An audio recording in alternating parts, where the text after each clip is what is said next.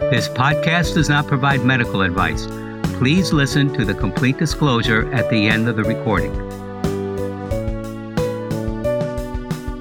Hello, everyone, and welcome to Everyone Dies, the podcast where we talk about serious illness, dying, death, and bereavement. I'm Marianne Matzo, a nurse practitioner, and I use my 43 years of nursing experience to help you understand what happens at the end of life. And I'm Charlie Navarrete, an actor in New York City, here to ask questions that might pop into your head as you're listening. If they pop in later, send them to our website. Marianne and I believe the more you know when you are not under pressure or unconscious, the better prepared you are to make difficult decisions about your end-of-life choices. So, please relax, get yourself something nourishing to eat and drink, or just get yourself some cake. I don't care. And thank you for spending the next hour with Charlie and me. In the first half, we have our recipe of the week. In the second half, Charlie is going to do a report about photography of people who have died, or dead photography, or post-mortem photography of dead people. Yes. Post-mortem photography, that sounds so much more sophisticated. And in our third, and in our third half, I'm going to read to you an obituary that I found to be absolutely wonderful. So, we'll start with food. Wonderful the road food. To your next funeral Yes. luncheon is paved with strawberry pretzel salad. If you've ever had it, you know. Yes. If you haven't, well, bless your little heart. This dish is an example of how us Northerners transplanted to the South love to make salads out of just about anything, and especially things we can suspend in Jell-O. These days, the Jell-O website calls this dish strawberry pretzel dessert bars. Oh, talk about sophisticated. Perhaps in an effort to destigmatize it, but we know better. So, what is a strawberry pretzel salad? For the uninitiated, this is a non-salad salad, which in my book is like the greatest salad ever. It's a light dessert that resembles a cheesecake with a sweet, salty crust made from pretzels, butter, and brown sugar, and a fruit topping. Farmer's Almanac says that for many, this dish is a staple at the holiday dinner table, but can also be found at potlucks and funerals all throughout the year. Well, where did it come from? There's many sources, but primarily it's the 1963 cookbook, The Joys of Jell-O. Not to be confused with the book, The Joys of Sex, but that's a whole other podcast. This small book came as a paperback or spiral bound and included gelatin recipes, ways to order molds, and Jell-O advertisements. Now, you'd think, well, is a book from 1963 still around? Well, you know what I say about Amazon. So we have a link in our show notes that if you want to buy it, you can go there and get it. Before the invention of prepackaged gelatin, this, kind of wonderful thing was only available to the upper class. This was because they had a home chef who had to go through an arduous process of boiling calf's feet for hours. And I don't know how they got those calves to stand still to get their feet boiled, but I'm sure that's another podcast too. And being sure to skim the scum and the fat that surfaced. Then that was strained through a special jelly bag. They added flavorings, and they packed it into a mold and chilled it on ice until it was set. With all that fuss involved, only with a staff of servants would you venture to serve something like this at a social function. But pre-made gelatin was invented in 1845 by Peter Cooper of New York. Oddly, he was also the inventor of Tom Thumb. The little guy? Not the guy in the circus. Not the little guy. No. First, not the little guy, the first steam locomotive. But Cooper was apparently better at inventing than marketing, so it went nowhere. It wasn't until Pearl White of Leroy, New York, I don't even know where Leroy, New York is, invented flavored powdered gelatin called Jell-O, Jello, that people took notice. He sold the formula to Orator Woodward in 1899 for $450. So in today's money, that would be $1 billion. Actually, Woodward about marketed 15,000. How did you figure that in your I head? wrote it down, to be very honest with you. Jesus. The secrets. Yes. Okay, so Woodward marketed the product with recipe books and magazine ads, and we have the Jell-O we know today. Strawberry pretzel salad is not a salad at all, but an iconic layered dessert where there's this marriage of salt, sweet, creamy, and crunchy. Just that perfect marriage I've always looked for. It is a must at funerals, but you'll get rave reviews any time of the year. So, thank you for this recipe and additional resources for this program. Please go to our webpage. We hope you will follow us on Facebook and Instagram. Remember to rate and review this podcast. As a licensed nonprofit organization, we depend on your kindness, gentle listeners, and always appreciate your donations, which are tax deductible. Please go to our webpage to donate in support of our work. I forgot the title. Please go. Oh, Jesus Lord. Oh, brother. All right. This is My Favorite Murder, starring Abbott and Costello. Okay. So what's the name of our podcast, Charles? So we are at www.everyonedies.org. That's dies.org. In our second half, yours truly, who is dedicated to truth, justice, normalizing death, and martinis with top shelf gin, was asked to write about death photography, also known as postmortem photography, which is photographing a loved one after their death. My first thought, do I have enough olives? Well, according to Dr. Stanley Burns, postmortem photography is the taking of a photograph of a deceased loved one and was a normal part of American and European culture in the 19th and early 20th centuries. Dr. Burns' work has played a large role in normalizing postmortem photography. You'll find a link to his postmortem and medical photos in our show notes.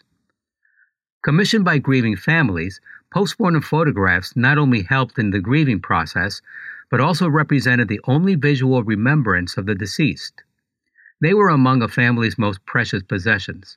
Small photographs of the dead were often carried in lockets or pockets. The earliest postmortem photos were often close-ups of the face or full body, at times depicted to appear lifelike or napping. Children were often positioned in a crib, posed with a favorite toy or with a family member, most often the mother. Later photographs depicted the subject in a coffin. Flowers like forget-me-nots and calla lilies were common in postmortem photography.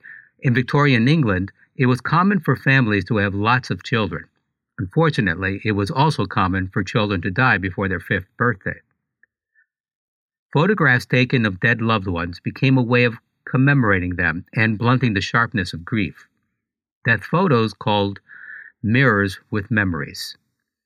People usually died in their homes, surrounded by family and friends, where the corpse stayed until buried. Viewing and touching the corpse was commonplace to confirm identity and to ensure that the person was indeed dead. Children viewing the dead was part of everyday life. In poor homes, kids would share the room, even the bed, with a dying sister or brother.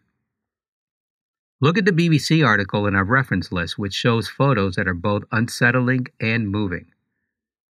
Families pose with the dead, and dead infants appear asleep. On some occasions, eyes would be painted onto the photograph after it was developed to make the deceased more lifelike. In the mid-1800s, photography was becoming increasingly popular and affordable, leading to photographic portraitures as a type of memento mori, reminding the living that we all must die. One photo shows twins, one alive, the other dead, surrounded by flowers. Another has a little girl arranged upright as if she had dropped off to sleep while playing with her dolls. Photos include 2 girls posed with their dead mother, a Victorian father mourning his baby, an entire household, including the cat, gathered round the dead child on the floor who was posed as if sleeping. Dead portraitures became increasingly popular. It's helpful to understand that for most people, they only had one photo taken of them in their life, and for many, that was when they were dead. Photographs were taken using tintype methods, which was printing the photo on tin. We have a good video about this in our resource list. It was a long process, and in order to get a clear picture, you had to sit still for 45 seconds. Try that. It's hard. Many pictures turned out blurry. Yeah. But when you look at group pictures, including a corpse, the clearest picture was of the deceased, as they could obviously stay still for 45 seconds. Easy peasy. The death of a loved one was often the trigger to have a family portrait. It was often the first time families thought of having a photograph taken, and it was the last chance to have a permanent likeness of a loved one. As healthcare improved, life expectancy in photography developed, and families preferred pictures of the living, so demand for death photography diminished.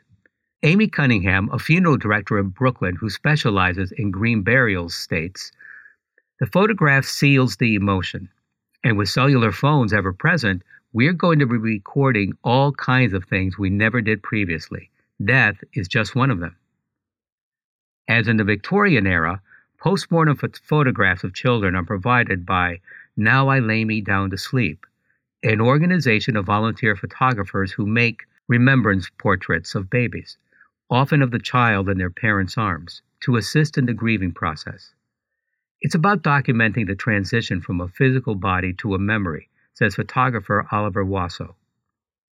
People with terminal illnesses have long used photos and videos to bear witness to their suffering and make visible that which is considered off limits, or ask family members and friends to do so on their behalf when they are no longer able to. These images are then shared on social media, often pushing visual and emotional boundaries well beyond what may be considered comfortable. For example, Bam Truesdale, 37, a hair and makeup stylist in Charlotte, North Carolina, has been preparing decedents for funeral parlors for 10 years. When his mother, Cynthia Cummings, died, he worked on her too. As is his habit with all the people he prepares, he put earphones in his mother's ears and played the gospel music that she preferred, while he worked in silence. After Mr. Truesdale had made his mother up and done her hair, pinning a white feather and rhinestone fascinator to her curls, he smoothed her dress, adjusted her stockings, and picked her up, placing her gently in her coffin.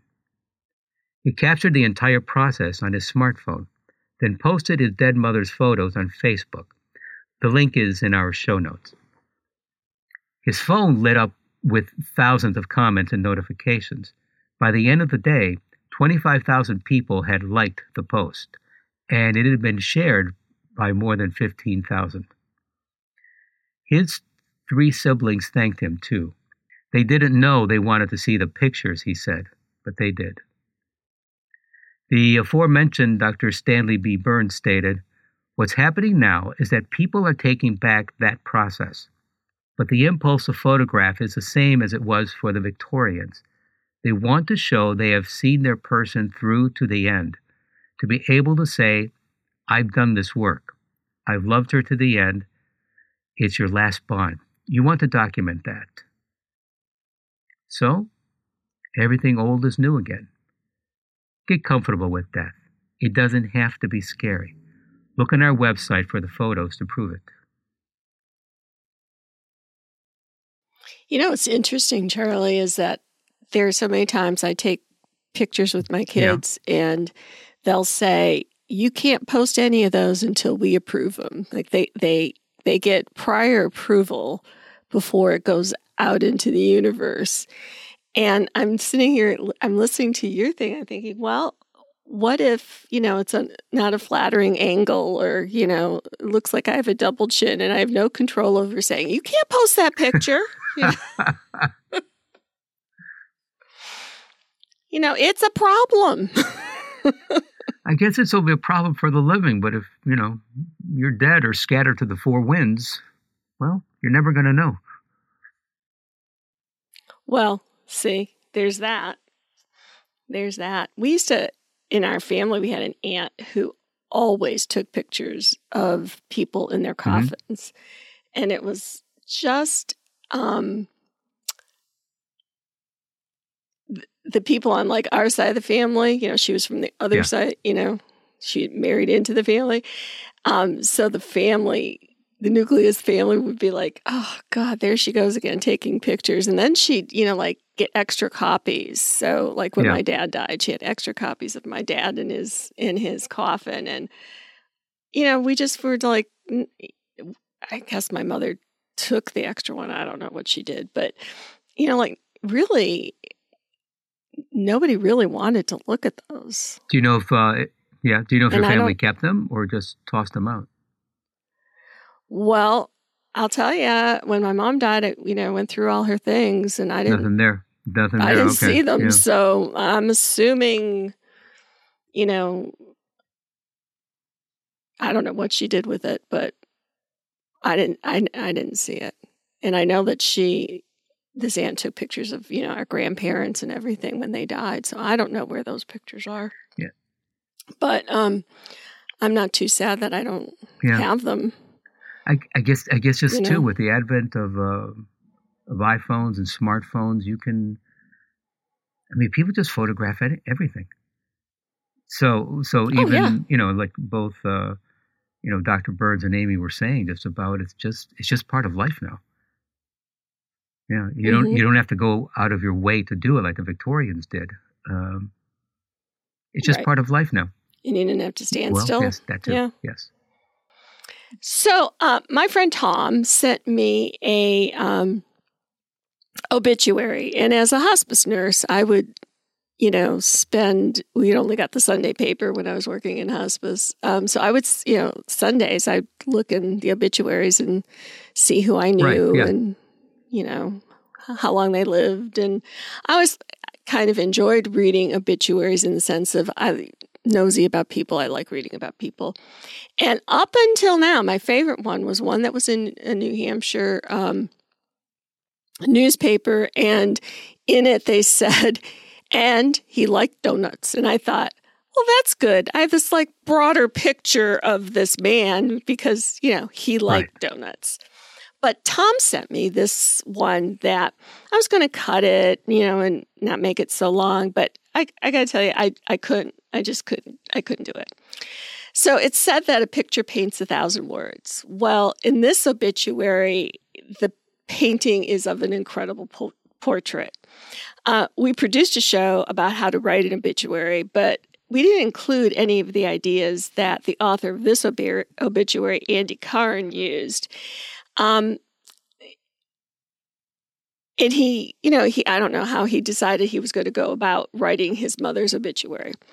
So I sent this obituary to my daughters, and I asked them to write mine in the same honest and loving way that Andy wrote his. And I got an eye roll from them. So I think in my family, an eye roll means, yeah, right. Maybe we'll see. I don't know. So let me read to you about Renee Mandel Koren. This is from El Paso, Texas, and the headline is, "A plus-size Jewish lady redneck died in El Paso on Saturday." Of itself, hardly news or good news if you're the type that subscribes to the notion that anybody not named you dying in El Paso, Texas is good news. In which case, have I got news for you. The body, fertile, redhead matriarch of a sprawling Jewish-Mexican redneck American family has kicked it. That was not good news for Renee Mandel Koren's many surviving children, grandchildren, and great-grandchildren, many of whom she even knew and, in her own way, loved. There will be much mourning in the many glamorous locales she went bankrupt in.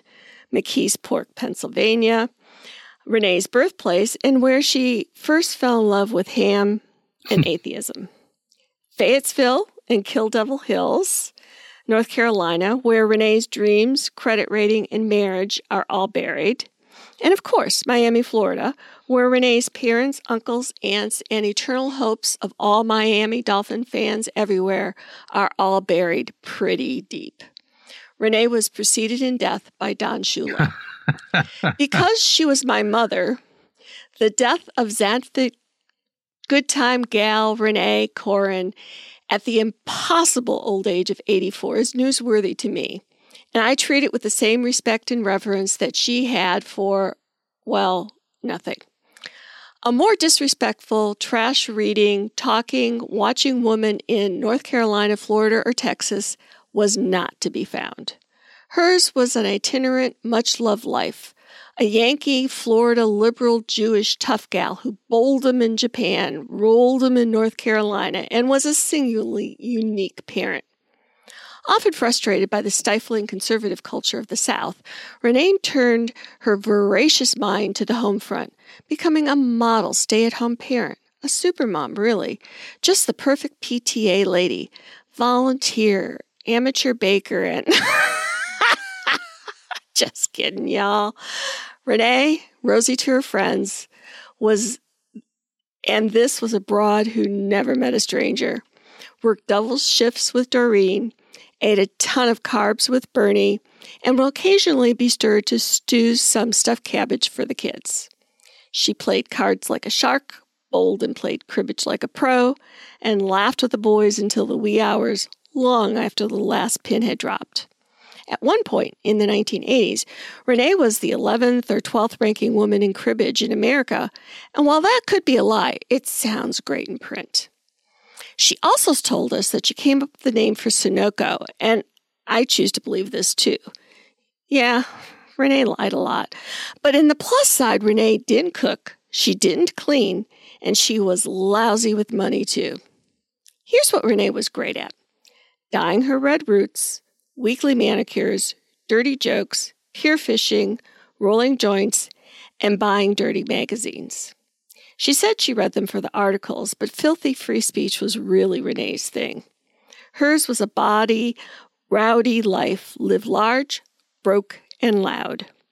We thought Renee couldn't be killed. God knows people tried. A lot.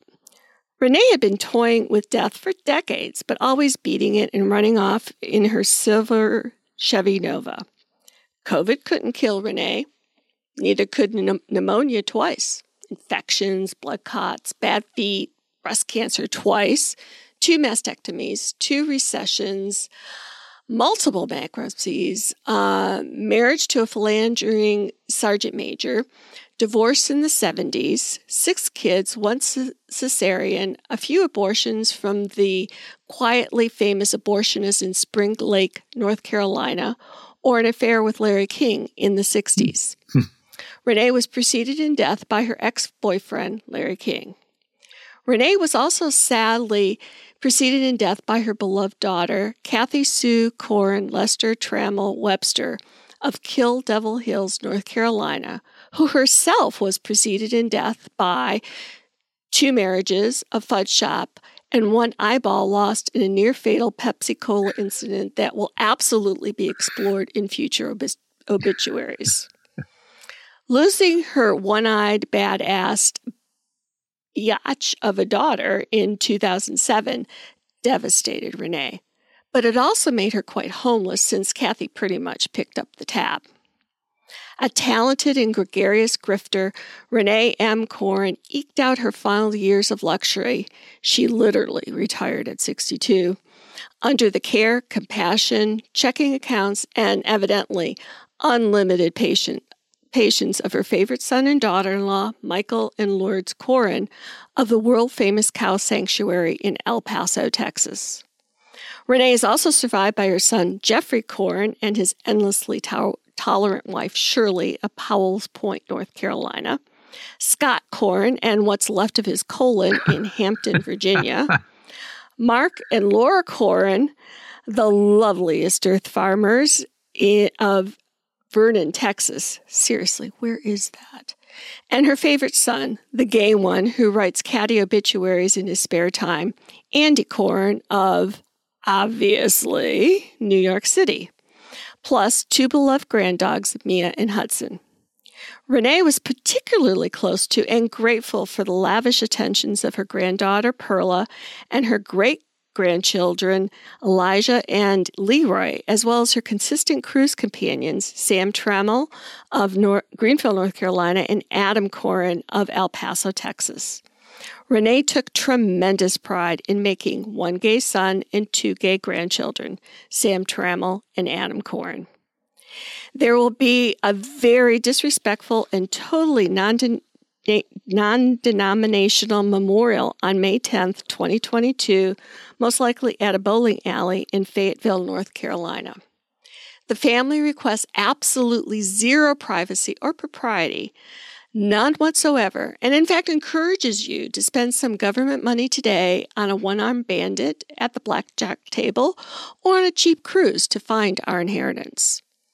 We spent it all. She spent it all, folks. She left me nothing but these lousy memories, which I and my family of 5 brothers and my sister-in-laws, nephews, friends, nieces, neighbors, ex-boyfriends, Larry King's children, who I guess I might be one of, the total strangers who all, to a person, loved and will cherish her forever. Please think of this brightly frocked, frivolous, funny, and smart Jewish redhead who is about to grift you, tell you a filthy joke, and for Larry King's sake, laugh. Bye, Mummy. We loved you to bits. Isn't that a great obit? Obit, yes. I loved it. Don't you just have this, don't you feel like you know her? Yes, absolutely. It's just, I have no words. It's wonderful. Absolutely wonderful. Yes. It's wonderful. I hope my girls do as well. They have somewhat less to work with. Yeah, they can embellish a little here and there. But I still have time to go bankrupt, and I guess I'm not fertile, so I guess I can't get any abortions. But I could probably do some other outrageous stuff. And I'll back it up. Yes, your mother did. Yes, your mother did. Thanks. Do that. Oh my God, she told you about that? We swore we would take that to our graves. Well, I guess in a way she did. So, yes. Yeah. Yeah. Maybe we could do some outrageous things together. Again, some more. like Bing and Bob, yes. So, folks, that's it for this episode of Everyone Dies, the podcast. Stay tuned for the continuing saga because, like Rust, death never sleeps. This is Charlie Navarrete, and from Katharine Hepburn, life is hard. After all, it kills you. And I'm Marianne Matzo, and we're going to see you next week. Remember to carefully choose who is going to write your story. And remember, every day is a gift. This podcast does not provide medical advice. All discussion on this podcast, such as treatments, dosages, outcomes, charts, patient profiles, advice, messages, and any other discussion are for informational purposes only and are not a substitute for professional medical advice or treatment. Always seek the advice of your primary care practitioner or other qualified health providers with any questions that you may have regarding your health. Never disregard professional medical advice or delay in seeking it because of something you have heard from this podcast. If you think you may have a medical emergency, call your doctor or 911 immediately. Everyone Dies does not recommend or endorse any specific tests, practitioners, products, procedures, opinions, or other information that may be mentioned in this podcast. Reliance on any information provided in this podcast by persons appearing on this podcast at the invitation of Everyone Dies or by other members is solely at your own risk.